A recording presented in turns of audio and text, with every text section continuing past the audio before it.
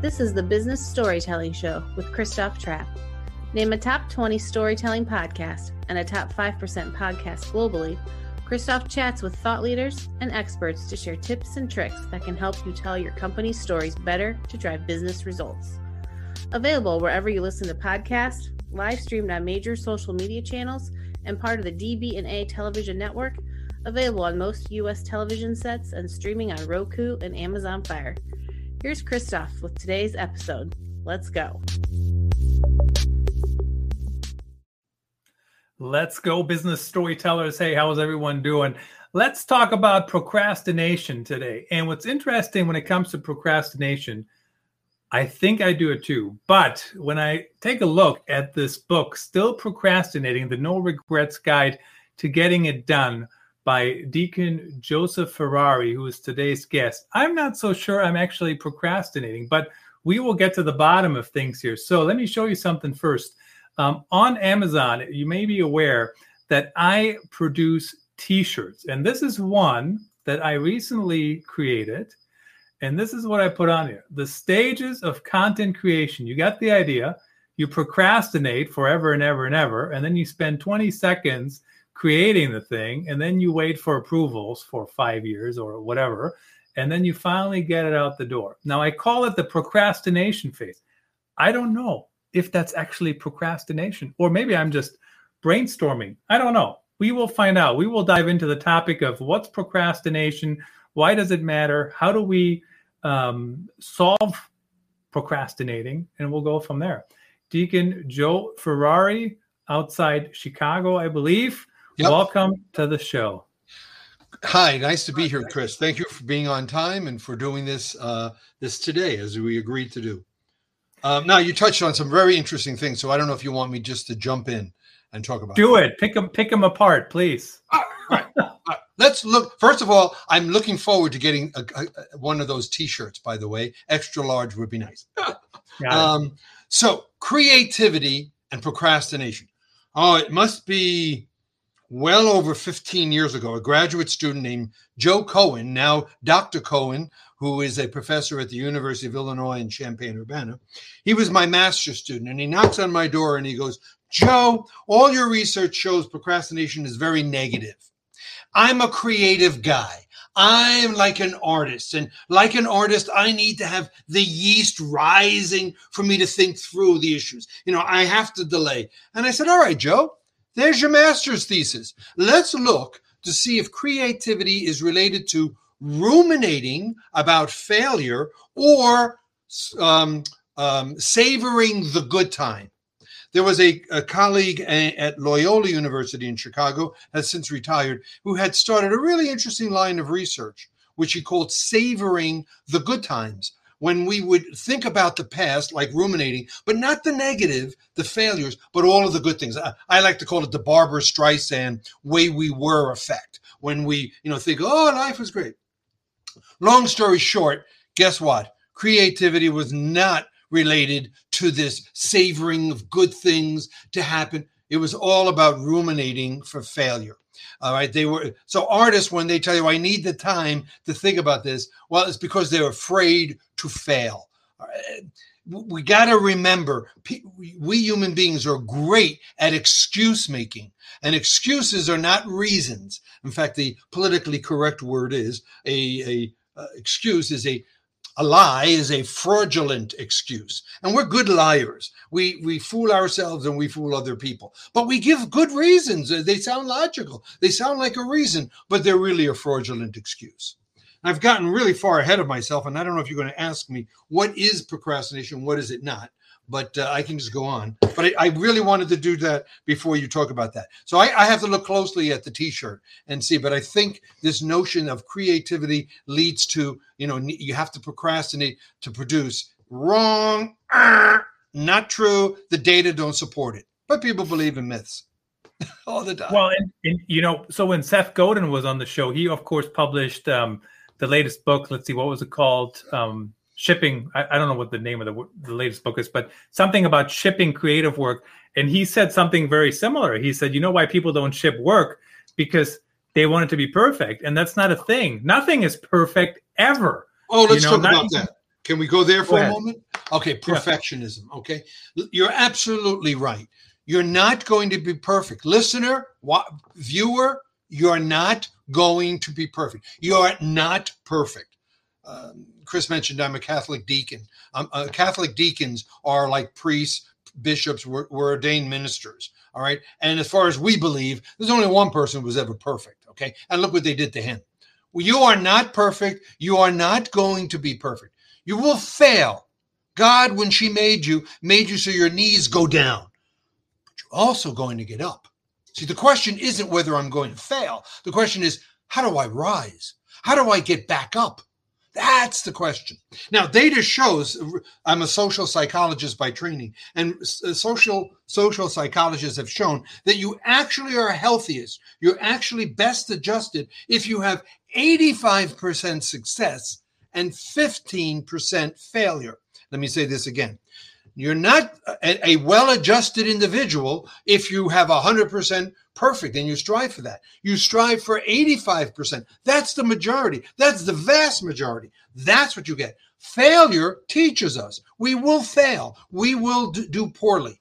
But you're absolutely right, Chris. The procrastinator is afraid, I'm not going to be perfect, so let me not finish it. Because if I never finish, if I never do the task, I can never be judged. And I can always tell you, I'm working on it. It's not my fault. Oh, if I only had more time, this would be better. See, it's not me. Procrastinators are very concerned about how other people judge them. I've been studying, researching, publishing. This was my popular book, The Still Procrastinating. But if your listener out there really wants the research, you got to go back to my 1995 book called Procrastination and Task Avoidance. Ferrari, Johnson, and McCowan. It's still the corner book. It's hard to get. It's expensive, 1995. But if you're going to research this topic, that's the book you really want. And so what I have shown, if I've shown nothing since 1988 and 89, my dissertation, is that procrastinators are social esteem conscious, social esteem concerned. Now, what does that mean? You know what self-esteem is. It's how I feel about myself, self-esteem. Social esteem is a concept that we social psychologists say, how others feel about me. And procrastinators are very concerned about what others will think of them. Now, you might sit there and say, well, then why procrastinate? People are going to think they're lazy. They're no good. No. If I don't think I'm going to do very well, if I'm unsure of myself, I'd rather you think that I lacked effort than I lack ability. Let me say that again. I'd rather you think I lack effort than I lack ability. If I finish it and it's not good, then my ability is reflected, and no matter how much I try, I just can't cut it. But if I delay, if I don't do it on time, if I postpone it, then it looks like I didn't try. I might have the ability. We'll never know, but I might. So I'd rather give you this public image, very concerned about what you think about me, is that you think I didn't try than that I couldn't do this. So very socially conscious, one misperception. And you started off, Chris, if I can keep going, about this notion, because we only have 27 minutes, and I just keep talking. There's also this, now I forgot what I was going to say. Oh, that procrastination is the same as delay and postponing and waiting. No. To procrastinate is to be strategic. You're purposely doing this. People who procrastinate are people who are purposely delaying the start or completing something, and they don't feel good about it. So to delay is not procrastination. If you're a manager, you're going to delay waiting till you get all the information in, have your people go out and tell you all the pieces you need before you make a decision. That's not procrastinating. That's being efficient. That's being great. If you've got a dozen things to do, obviously 10, 11, and 12, you got to wait because you're working on 1, 2, and 3. Well, that's not procrastinating on 10, 11. That's called prioritizing. There's actually someone right now who talks about it, calls it structured procrastination. Just call it prioritizing. We got to be careful with a lot of people misunderstanding this. And let's just get there right now. Time management will not work. You know, the reason John Wiley and Sons called the book Still Procrastinating, that was the title they wanted, was because I cover the fact that all these time management techniques you hear about will not work. because the procrastinator is a great excuse maker, and they'll do it, what I call in here, the but however. Oh, that was interesting, but for me, in my situation, that was nice. However, in my case, there's always a reason, logical people. We've got to start holding people responsible. And we've got to, as a culture, reward the early bird. We got to go back to that. Remember that old expression, the early bird gets the worm? Maybe you've never heard of that, and I wouldn't be surprised because we don't talk about that. Today, we make sure everybody gets the same piece of the worm, and we cut it up, and everybody gets a fair, equal piece.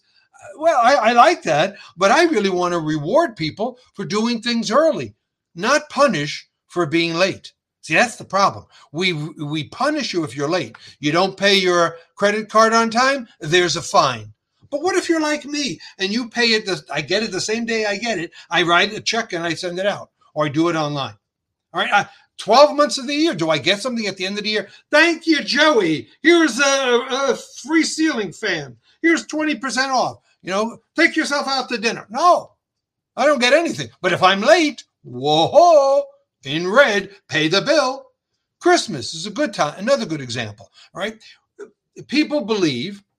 Am I going too fast here for you, Chris? Because I get on a roll and I say, "No, you're fine. You are on a good roll." But I do have a question for you. So okay. when it comes down to the ability, right, versus if I don't try, so it's interesting. I've been in a number of change. Let's call them change management environments, right, where because the industries were kind of upside down, I guess, right? Things are changing so fast. Sure. So what I tried to do is, and it worked to a large extent, is how do I use the skills that I have on a team and how do we apply them to other things? I'll give you an example. I grew up as a journalist. What I'm doing right now with you is so similar to what I used to do as a journalist. It's crazy. The only difference is that now we're live on the computers. And I'm still not getting paid for the interview. It's just like the real thing. When reporters interview me, they still don't pay me. So you're right. It's exactly the same. It's exactly like it. So, but what my point is, the skills, right, translate. So what I've always encouraged people on teams in those scenarios, I'm not necessarily looking for you to be perfect. I'm not even looking for you to get it on the first try. What I'm looking for is the initiative, the try, the journey. I'll give you an example. So far, everything on this stream has been perfect. I did one earlier. I mean, there's all kinds of things that are going wrong. You know what we do when something goes wrong on a live stream? We just go, oops, next. Keep moving. Does that help? Yes, we should always keep moving on. This is what people don't understand. Look at your head. Your head is not able to go all the way back. You can only go forward. We are designed to go forward. It's a lot harder to walk backwards than it is to walk forward. And so people don't understand that. They think I've got to succeed. And if I can't walk forward. I can't take that next step because it may not. And absolutely no. And that's why I said earlier, you got to expect you're going to fail in life. You're also going to succeed. And if you never try, you've heard this is not original. If you don't try, you'll never know if you're going to succeed or not.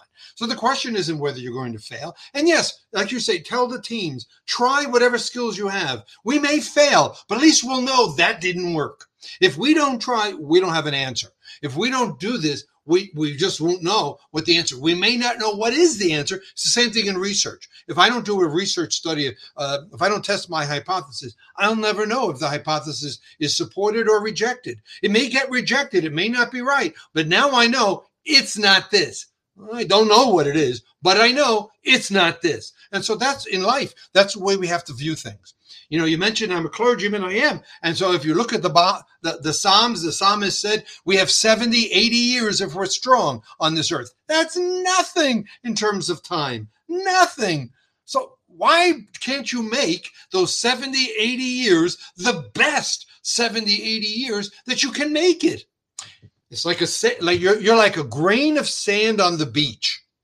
Go to the Sahara Desert. If you've ever been there, I've been to Saudi Arabia, and it's huge, the desert.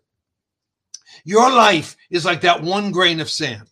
Might seem insignificant to the beach, insignificant to the desert, But if you don't put that piece of sand into the desert, you would not have a desert. If all of us contribute, we have something. See, so people fail to understand that it's not about me. Procrastinators, very much. It's all about me. I don't like it. I can't do it. It's too hard. I don't have time.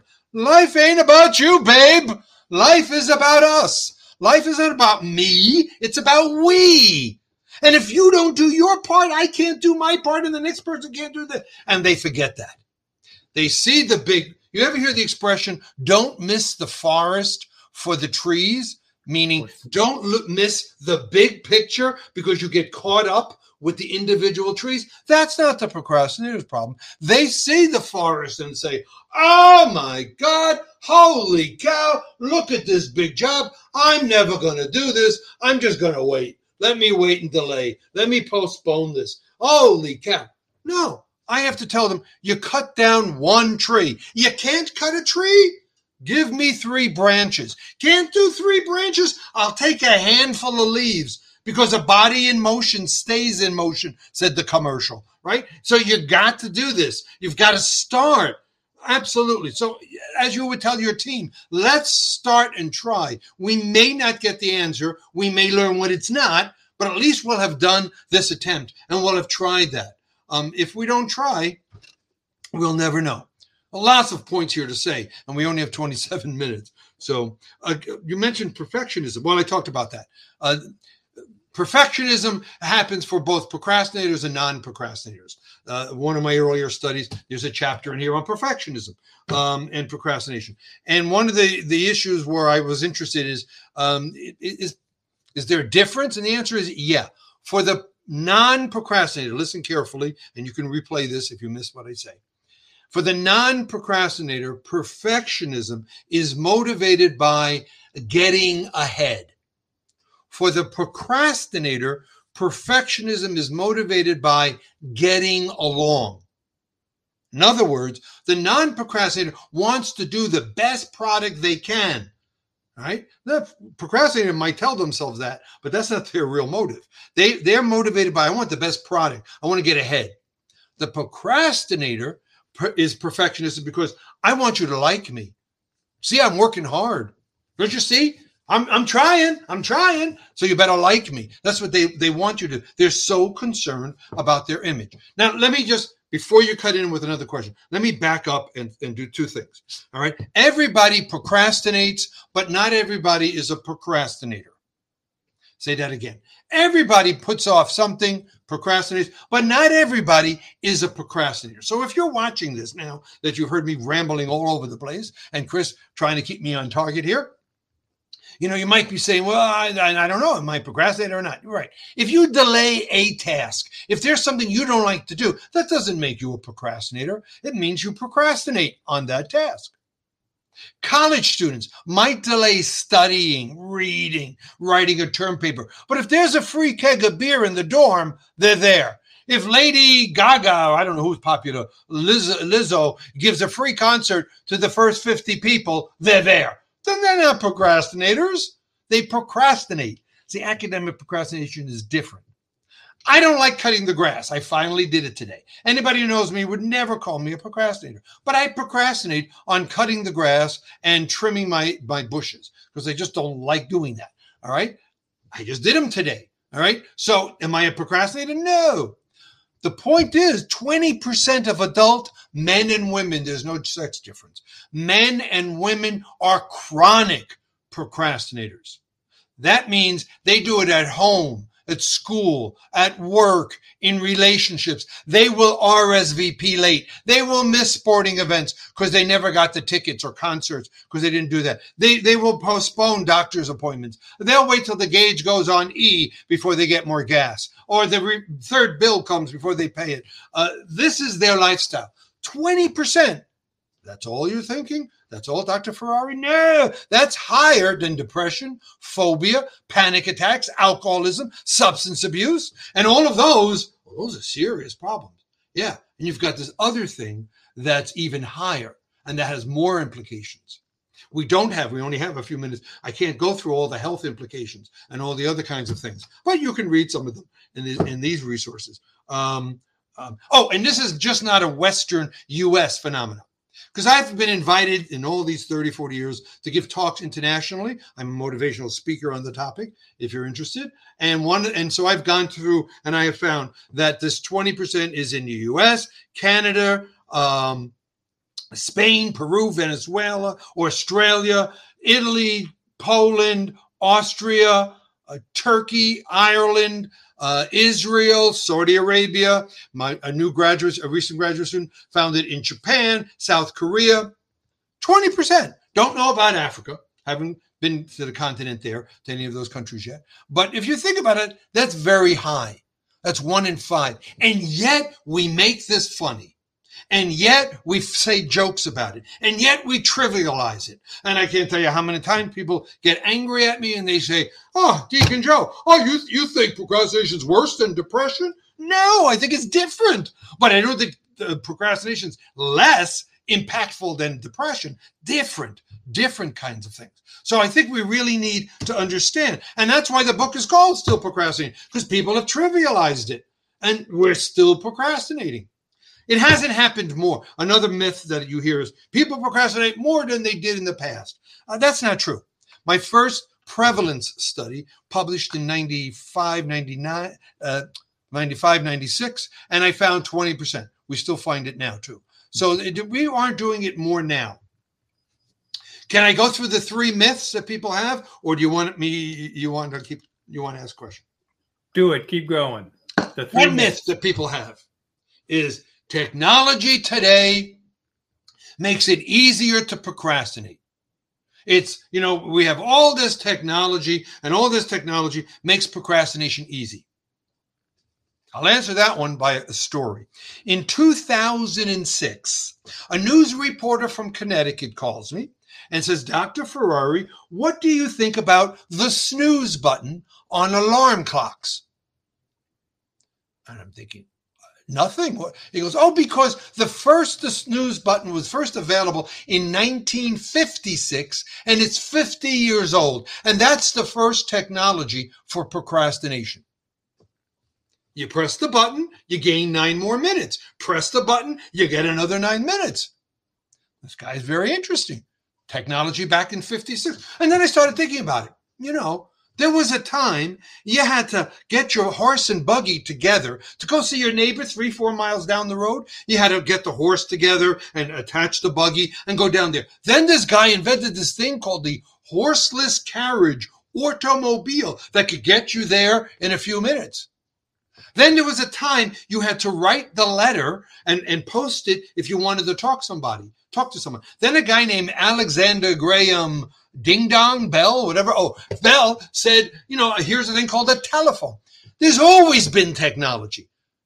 Technology doesn't make you procrastinate more. It's how you use or misuse the technology. Don't tell me that the smartphone makes you procrastinate more. That's excuse making. That's, again, the fraudulent excuses. All right? That's myth number 1. Oh, Ferrari, people say. You don't get it. Our lives are busier today. We have so much more to do, and we just can't manage it all. Well, think about that. What an insulting comment that is to our ancestors. How demeaning can you go to your agricultural ancestors, great-great-grandparents, who had to get up in the morning, plow the fields, make sure the roof was fixed, get the fence done, milk the animals, feed the animals, dig the well, plant the gardens. There's 168 hours in a week, 24 times 7. No more, no less. You're not busier. You're different than they were. That I'd buy. That I'd agree. Yep, you're absolutely right. But don't tell me you're busier. All right? No. How did they manage? How did they get it done? Why can't you? Think about it. There's 168 hours. That's why I said earlier, you can't manage time. Time management is a big misperception. Anybody listening here, don't sign up for a time management program because they don't work for procrastination. You can't manage time. What do you manage? You manage yourself. You manage how you do that. You can't control the wind, but you can adjust your sails. not original. Heard it from somebody else. And the Japanese like to say, and if you can't, and if there's no wind, row. Okay? Are you real? I don't know what that means, but somebody just put a message in there. So that's myth number 2. Should I go to number 3 or not? Go to number 3. We have about 1 minute. Oh, okay. Then the last myth, real quick, is that I work best under pressure, Ferrari. I need that last minute. Wrong. Read my 2001 experimental study that we published that showed they actually do worse under pressure, procrastinators, compared to non-procrastinators. But they think they did better. All right. I'm sorry. I can't go any further on any of this. Talk to me, Chris. Takes more than 27 minutes. It does. I mean, we're just blazing through this. Ray on YouTube says, "Are you real?" I don't know what he's referring to. I don't know either. He's saying, I assume he's asking, I'm real. Yeah, we're real. This is real stuff. So anyway, it looks like we're putting people. They've got some other ones. Put user in timeout on YouTube. Okay. All right. We are out of time indeed. I really appreciate you joining us today. Great insights. Get the book, everyone. Still Procrastinating. If you're watching on Amazon, it is available in the featured carousel. The link is everywhere else. Is that one on YouTube as well? You can find this. It's pretty expensive, but this is really for more scholarly academic. If you're looking for something on how to deal with it other than a time management approach, because you've tried everything else, I suggest you look at the data-driven of this particular book. It's been around a long time. Fantastic. I really appreciate you making the time and fitting so much knowledge in such a short time period. Thank you so much. Thank you.